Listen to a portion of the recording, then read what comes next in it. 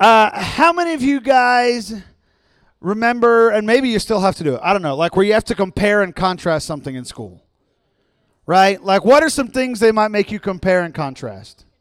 A book and the movie version of it, right? Yeah, I'm totally doing that in my mind because I'm going through Harry Potter right now. I'm not going to talk about it again because it's come up in like the last 4 sermons. I'm going to leave it be.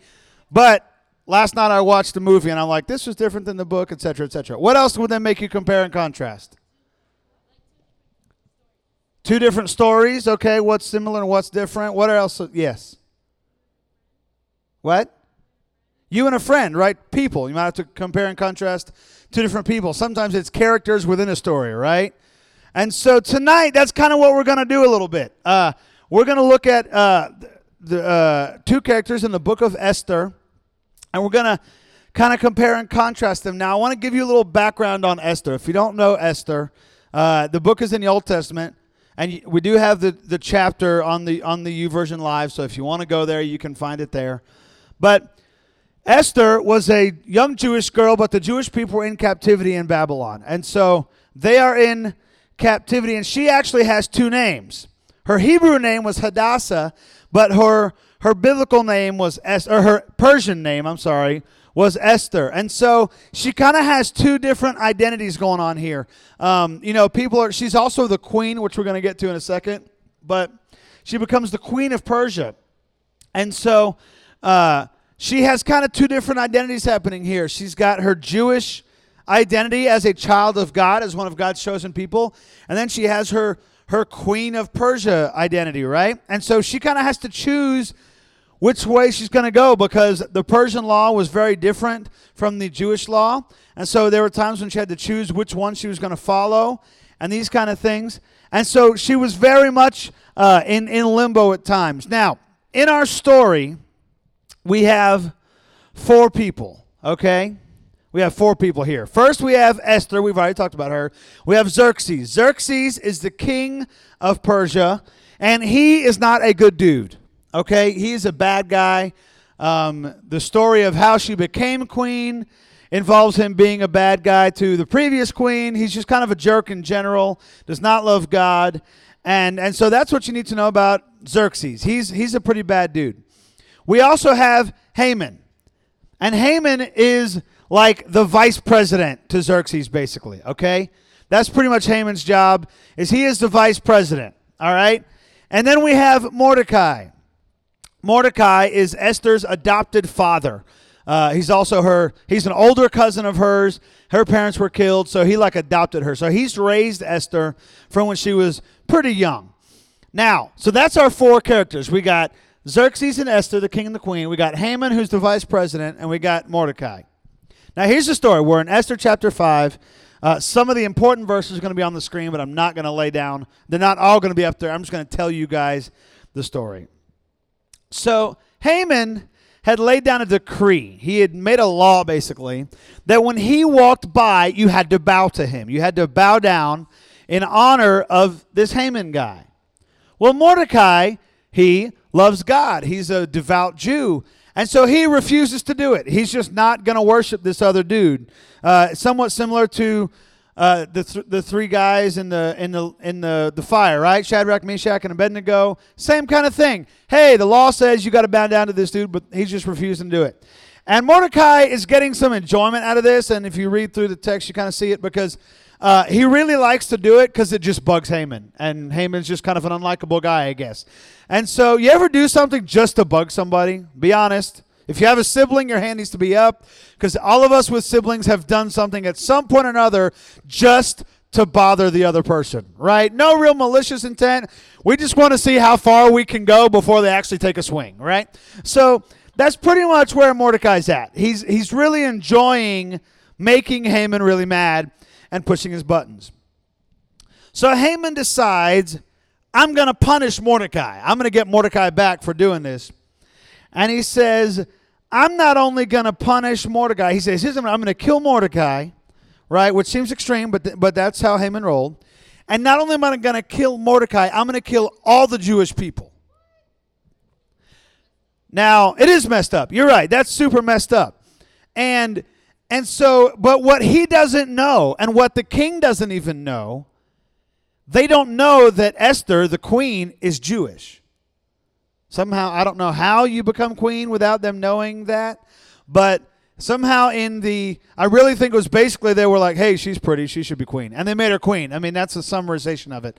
That's a real shortened version. But really, it talks about how her looks were a big part of it. That's how they picked the queen back then. So he makes this law. He says, I'm going to kill all the Jews, but he doesn't realize that also means the queen. Now, Esther hears about this, okay? Obviously, she finds out about the law. And again, she's like, well, this isn't good. That's me. And my adopted father, Mordecai. Like, this is bad. And so she decides, I'm going to say something to the king about this. But you got to understand, in that time, you didn't just go in and talk to the king. That you couldn't just like walk up and be like, hey, I got a question for you. It's kind of like today. It's really hard to see the president. Like, there's lots of background checks and stuff. Even to like take a tour of the White House, it's really hard to do, let alone to actually see and or talk to the president. It's pretty difficult. And it was like that. Only in that day, if you went in there, even the queen, if she went into the courtroom or whatever, the room where the king was, and the king didn't want to see her and he like got mad, she could die. Like, he could just be like, I didn't ask for you to come, go, somebody kill her. Like, really, that's what would basically happen. And so as the queen, she didn't see the king very much. It wasn't like a real comfortable relationship. They didn't see each other very often at all. So that's where she's at. She's in this place where she says, I want to save my people. I don't want to die. But if I go into the king's court, he can kill me. So basically what it is, the king's got his scepter, and which, the thing. And so if he enters her, or if she enters the king's court and he lowers his scepter, she's okay. Scepter. She lowers his scepter, she's okay. But if he keeps it up, she's dead. So she decides, I'm going to go do this. Now, we're going to start in verse 1 of Esther chapter 5, and I'm going to read verses 1, and then I'm going to skip to verse 4 just to get to this point. So Esther chapter 5, verse 1. Nope, that's Ruth. There's Esther. 5, verse 1. Says, on the third day, Esther put on her royal robes and stood in the inner court of the palace in front of the king's hall. The king was sitting on his royal throne in the hall facing the entrance. What is the first thing she does? No, it says right up there. What's the first thing it says she did? She put on her royal robes. So she didn't just come in like her jeans and a t-shirt, whatever she was wearing around the house, right? She didn't just come in her house robe. That'd be weird. She puts on her dress clothes, right? She puts on her dress clothes to come see the king. Then in verse 4, it says, if it pleases the king, replied Esther, let the king together with Haman come today to a banquet I have prepared for him. So she's really polite to him, right? She doesn't say, hey, you should come over, Netflix and chill. She says, if it pleases the king, listen, if it's okay with you, king, why don't you come over and I'll serve you dinner? Okay, so she dresses up and then she's really polite. Here's what I notice about this. She is really respectful to the king, even though he absolutely does not deserve it. If you read the first few chapters of Esther, you see how the king is a huge jerk. He's really mean to the queen before her. He is not a good dude, like we talked about. And so he does not really deserve, based on his actions, to get any respect from her. But she gives it to him anyways. And I hear you guys, or I hear students, not all of you guys, but some of y'all, complain about teachers. And I know, trust me, there are teachers that are genuinely just like in a bad mood all the time. I know that. They exist. But here's the thing. When you approach somebody, even somebody who doesn't deserve it, with respect, you're a lot more likely to get what you want. Okay? Y'all have heard, or some of y'all have heard my stories about getting pulled over. I get pulled over about twice a year for speeding. I'm always guilty. I'm always speeding. But I get out of a bunch of tickets. Like since I moved here 4.5 years ago, I was going to camp. I got one by myself. I got out of that one. Was coming back from Lubbock for a concert. Got out of that one. I'm about to tell you how I got out of them. There was another one. Coming back from Midland with students in the car. Draven and Kelsey were in the car with me. Got out of that one. On the way to Fine Arts a few years ago, in the church van, got out of that one. Thank goodness our church van does not have the name of the church on the side of it. But do you remember that one, Amanda? You were in there, or were you in there for that one? Yeah.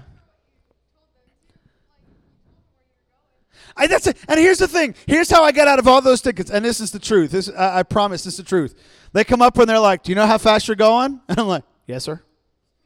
And they don't expect that. They expect you to be like, oh, I just looked away from the speedometer and I didn't notice. I'm always like, yep, I knew how fast I was going. And then when I don't say yep, I say yes, sir, yes, ma'am. And then when they say, well, why were you going so fast?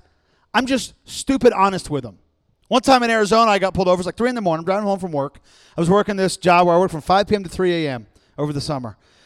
And empty road, like 8 lanes, nobody on this road. So I'm cruising 10 or 15 over the limit. And I see the cop up there, right? I see him up there. So I slow down under the limit, pass him by, wait till he's almost out of sight, and I speed back up. Mile later, woo, I see the lights on behind me. And I'm like, man, thought I got by him. So he comes up, he asks where I'm going. I said, I'm going home. I was working at this grocery store 5 p.m. to 3 a.m., trying to go home and get some sleep.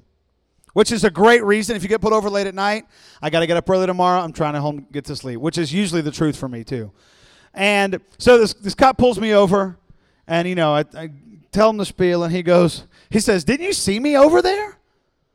And I said, yes, sir. That's why I slowed down when I passed you. And I got out of that ticket too. Here's what I'm telling you. That's a fact. That happened. Here's the point. When you are polite and you're respectful to people, you are much more likely to get what you want. Not every time. I still get a few tickets. I got a ticket on New Year's Day coming home from the movies. You still sometimes get what you have coming to you. The consequences still come. But if you are respectful, like Esther sets the example here, she did not have to do that. She could have been rude because he deserved it. He's not a good dude. But she comes to him with respect, and she invites the king and Haman to dinner. Then when they're at dinner, and I don't have this verse up there, but when they're at dinner, she says, hey, why don't you guys come back again tomorrow for dinner? And they're like, sweet, more good food. We'll come. So they come back the next day, and she then tells them their request.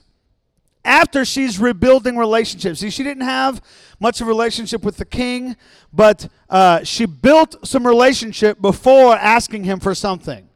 Okay? And so that's just a little bit of good life advice for you guys that, and you can't just wait until, like I've seen some of y'all, especially you young ladies, I'm not picking on you, but I've seen you, Daddy, right, with the puppy dog eyes. Y'all have that thing that you do. Man, Shaylee, everybody just threw you under the bus, didn't they? I have seen you do it too, yes. But Shaylee and her dad have an awesome relationship. And so he knows that she's not just trying to suck up to get something. Like, they legitimately have a really good relationship. And so when we build a relationship with people, things work better. So at this point, and so she comes to the king and she says, listen, I know Haman has this law. He's going to kill all the Jews, but I'm a Jew, and I don't want you to kill us all. That's basically what she says.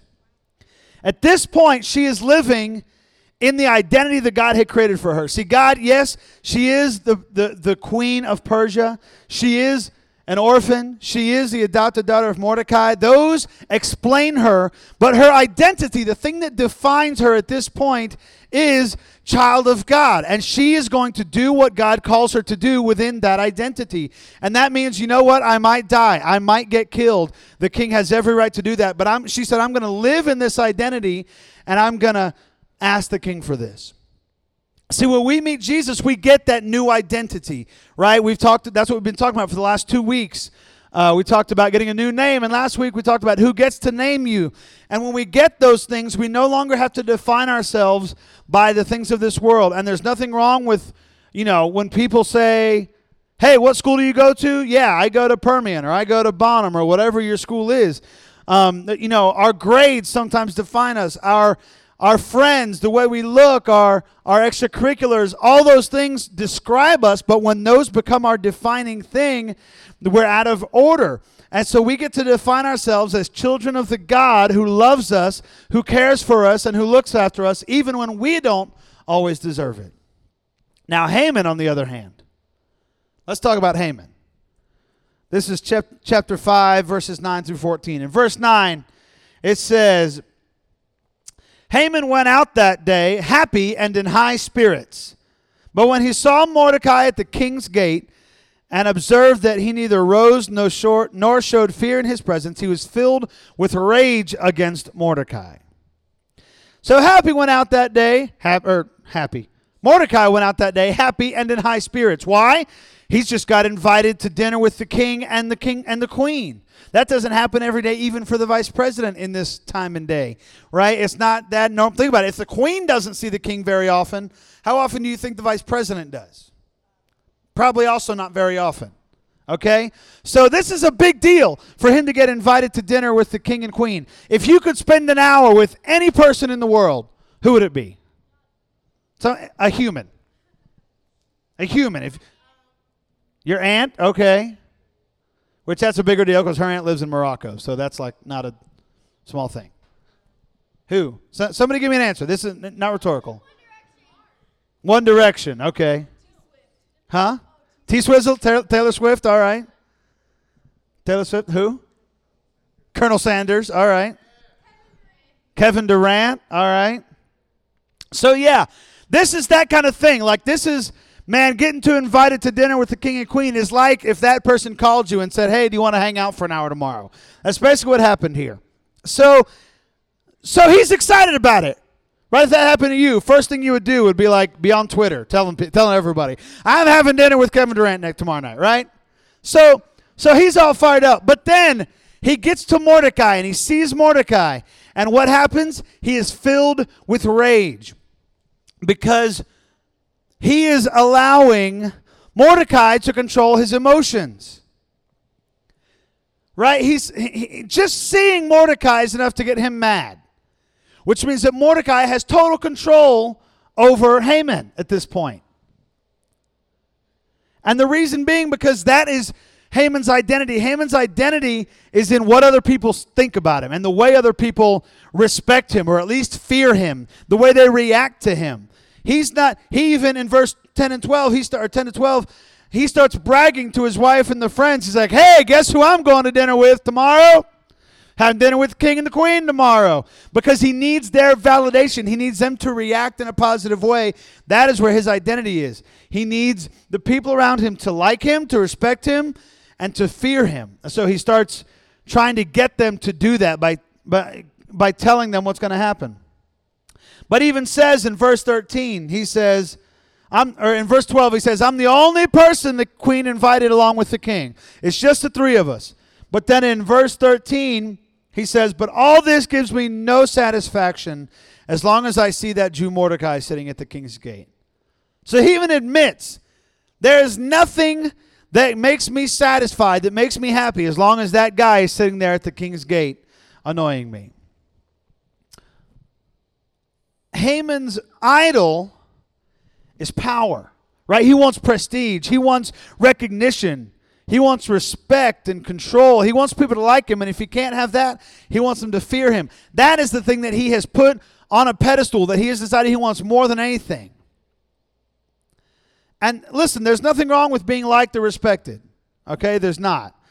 And appreciating those things. But when we let those things get in front of our identity as God's child, which we've been talking about for the last few weeks, our identity gets warped. And when you idolize one thing, you demonize everything else. We see this right now. Good Lord. Don't ever watch CNN or anything. Don't watch TV for the next 8 months because it's only going to get worse. Because these political people, they turn everybody who's not them into like the devil, right? And that's the thing. When we put one person up on a pedestal, we put one person or thing in front of everything else becomes really bad. And that's not necessarily the case. Now, you got to know that in the end of this story, like if you skipped on to the rest of the book of Esther, the king agrees he does not kill all the Jews. And in the end, Haman gets killed. Like he had built a pole that they were going to hang Mordecai from, and Haman ends up dead on it instead of Mordecai. So it turns around pretty bad on him. He ends up dead instead of Mordecai and all the Jews. Because Esther walked in God's plan and in God's identity for her. And that is always better than putting an idol first. And when I say an idol, you got to understand, I don't mean like a physical little golden thing you put in your house and you bow down to it. An idol is anything that you put in front of God. Anything that you put in front of your relationship with God and your identity as a child of God. So sometimes we do that with our school, and there's nothing wrong with school. I want you guys to do well, okay? But sometimes we put not just doing well, but we put the fact that I go to this school, that becomes more important than anything else. Sometimes it's, again, like we talked about earlier, our sport or our extracurricular or our grades or our whatever it might be, those things sometimes get in the way of our relationship. They're the things that are in between us and God, and they're warping our view of Him. When we walk in our God-given identity, we live as God planned for us to, and we are fulfilled in His plan. It's worth saying again. When we walk in our God-given identity, we are living as God planned for us to, and we are fulfilled in His plan. Here's what I want you guys to ask yourself tonight. Yes, okay, the last 2 weeks we talked about getting a new name. We talked about who gets to name us. But are you now living in that on a day-to-day level? Because it's one thing to come in here and throw away your old name like we did last week. It's one thing to come in here and to say that or accept that in here. But if it doesn't come into our daily lives, then it hasn't done any good. You just came in here and you heard me talk for a while and then you left and nothing really changed. But what I want for you guys to do, I want you to close your eyes and bow your head. I want you to just think for a minute. I want you to ask yourself the question, am I really walking in that identity as a child of God? Do my actions, so the way I treat my coworkers, my schoolmates, my classmates, my friends, my teachers, does that reflect my identity as a God follower? Or do I just look like everybody else? Because we are called not to be Jesus, but to reflect Jesus, to be a mirror so that people can see Jesus. And when we're walking in that identity, people will see that. But if we're not, then they don't. They see just another person. So, right now, you're thinking of that thing, or you're thinking of whether or not you are, and if not, what is the thing that's in your way? What is the thing that you're putting ahead of your identity? And I'm going to pray for all of us, and then we'll end our night out. Heavenly Father, God, we thank you for who you are. Lord, I start many of my prayers that way, but it's the thing that I'm the most grateful for. That you loved us when we didn't deserve it. That you chose to give your life up for us when we had not earned that. We deserved the opportunity to pay for our own sins, but you said, you know what, I'll do it instead. And so, God, we thank you for that. Lord, I pray for every student in here. Lord, that their identity as a follower of Christ, that their identity as a child of God would be what is seen around them, that you would bring to their mind right now specific instances where you say, you know what, at that moment I wasn't reflecting Jesus. At that moment I didn't look like a child of God. And not for condemnation, Lord, but so that you can remove those moments and you can help us to look more like you day by day, Lord, in classrooms, in hallways, at meals, at home with our family, God. Lord, that you would help us change and be more like you, God, in everything that we do. God, that the people around us would see you in us. I pray that you would help us remove those things, Lord. You would help us focus more on you through the word, God, through prayer. Lord, that we would put our eyes on you. We would fix our eyes on you. You're the author and perfecter of our faith, God. And so it's not just a one-time salvation, say a prayer thing, God, but you are continually perfecting our faith and continually working on us and molding us to make us more like you. God, I just pray that we as a group and we individually would look like you to those around us. Lord, that you would just make us in your image. Form us in your image, God. Lord, we love you and we thank you for who you are again, God. It's in your name we pray. Amen.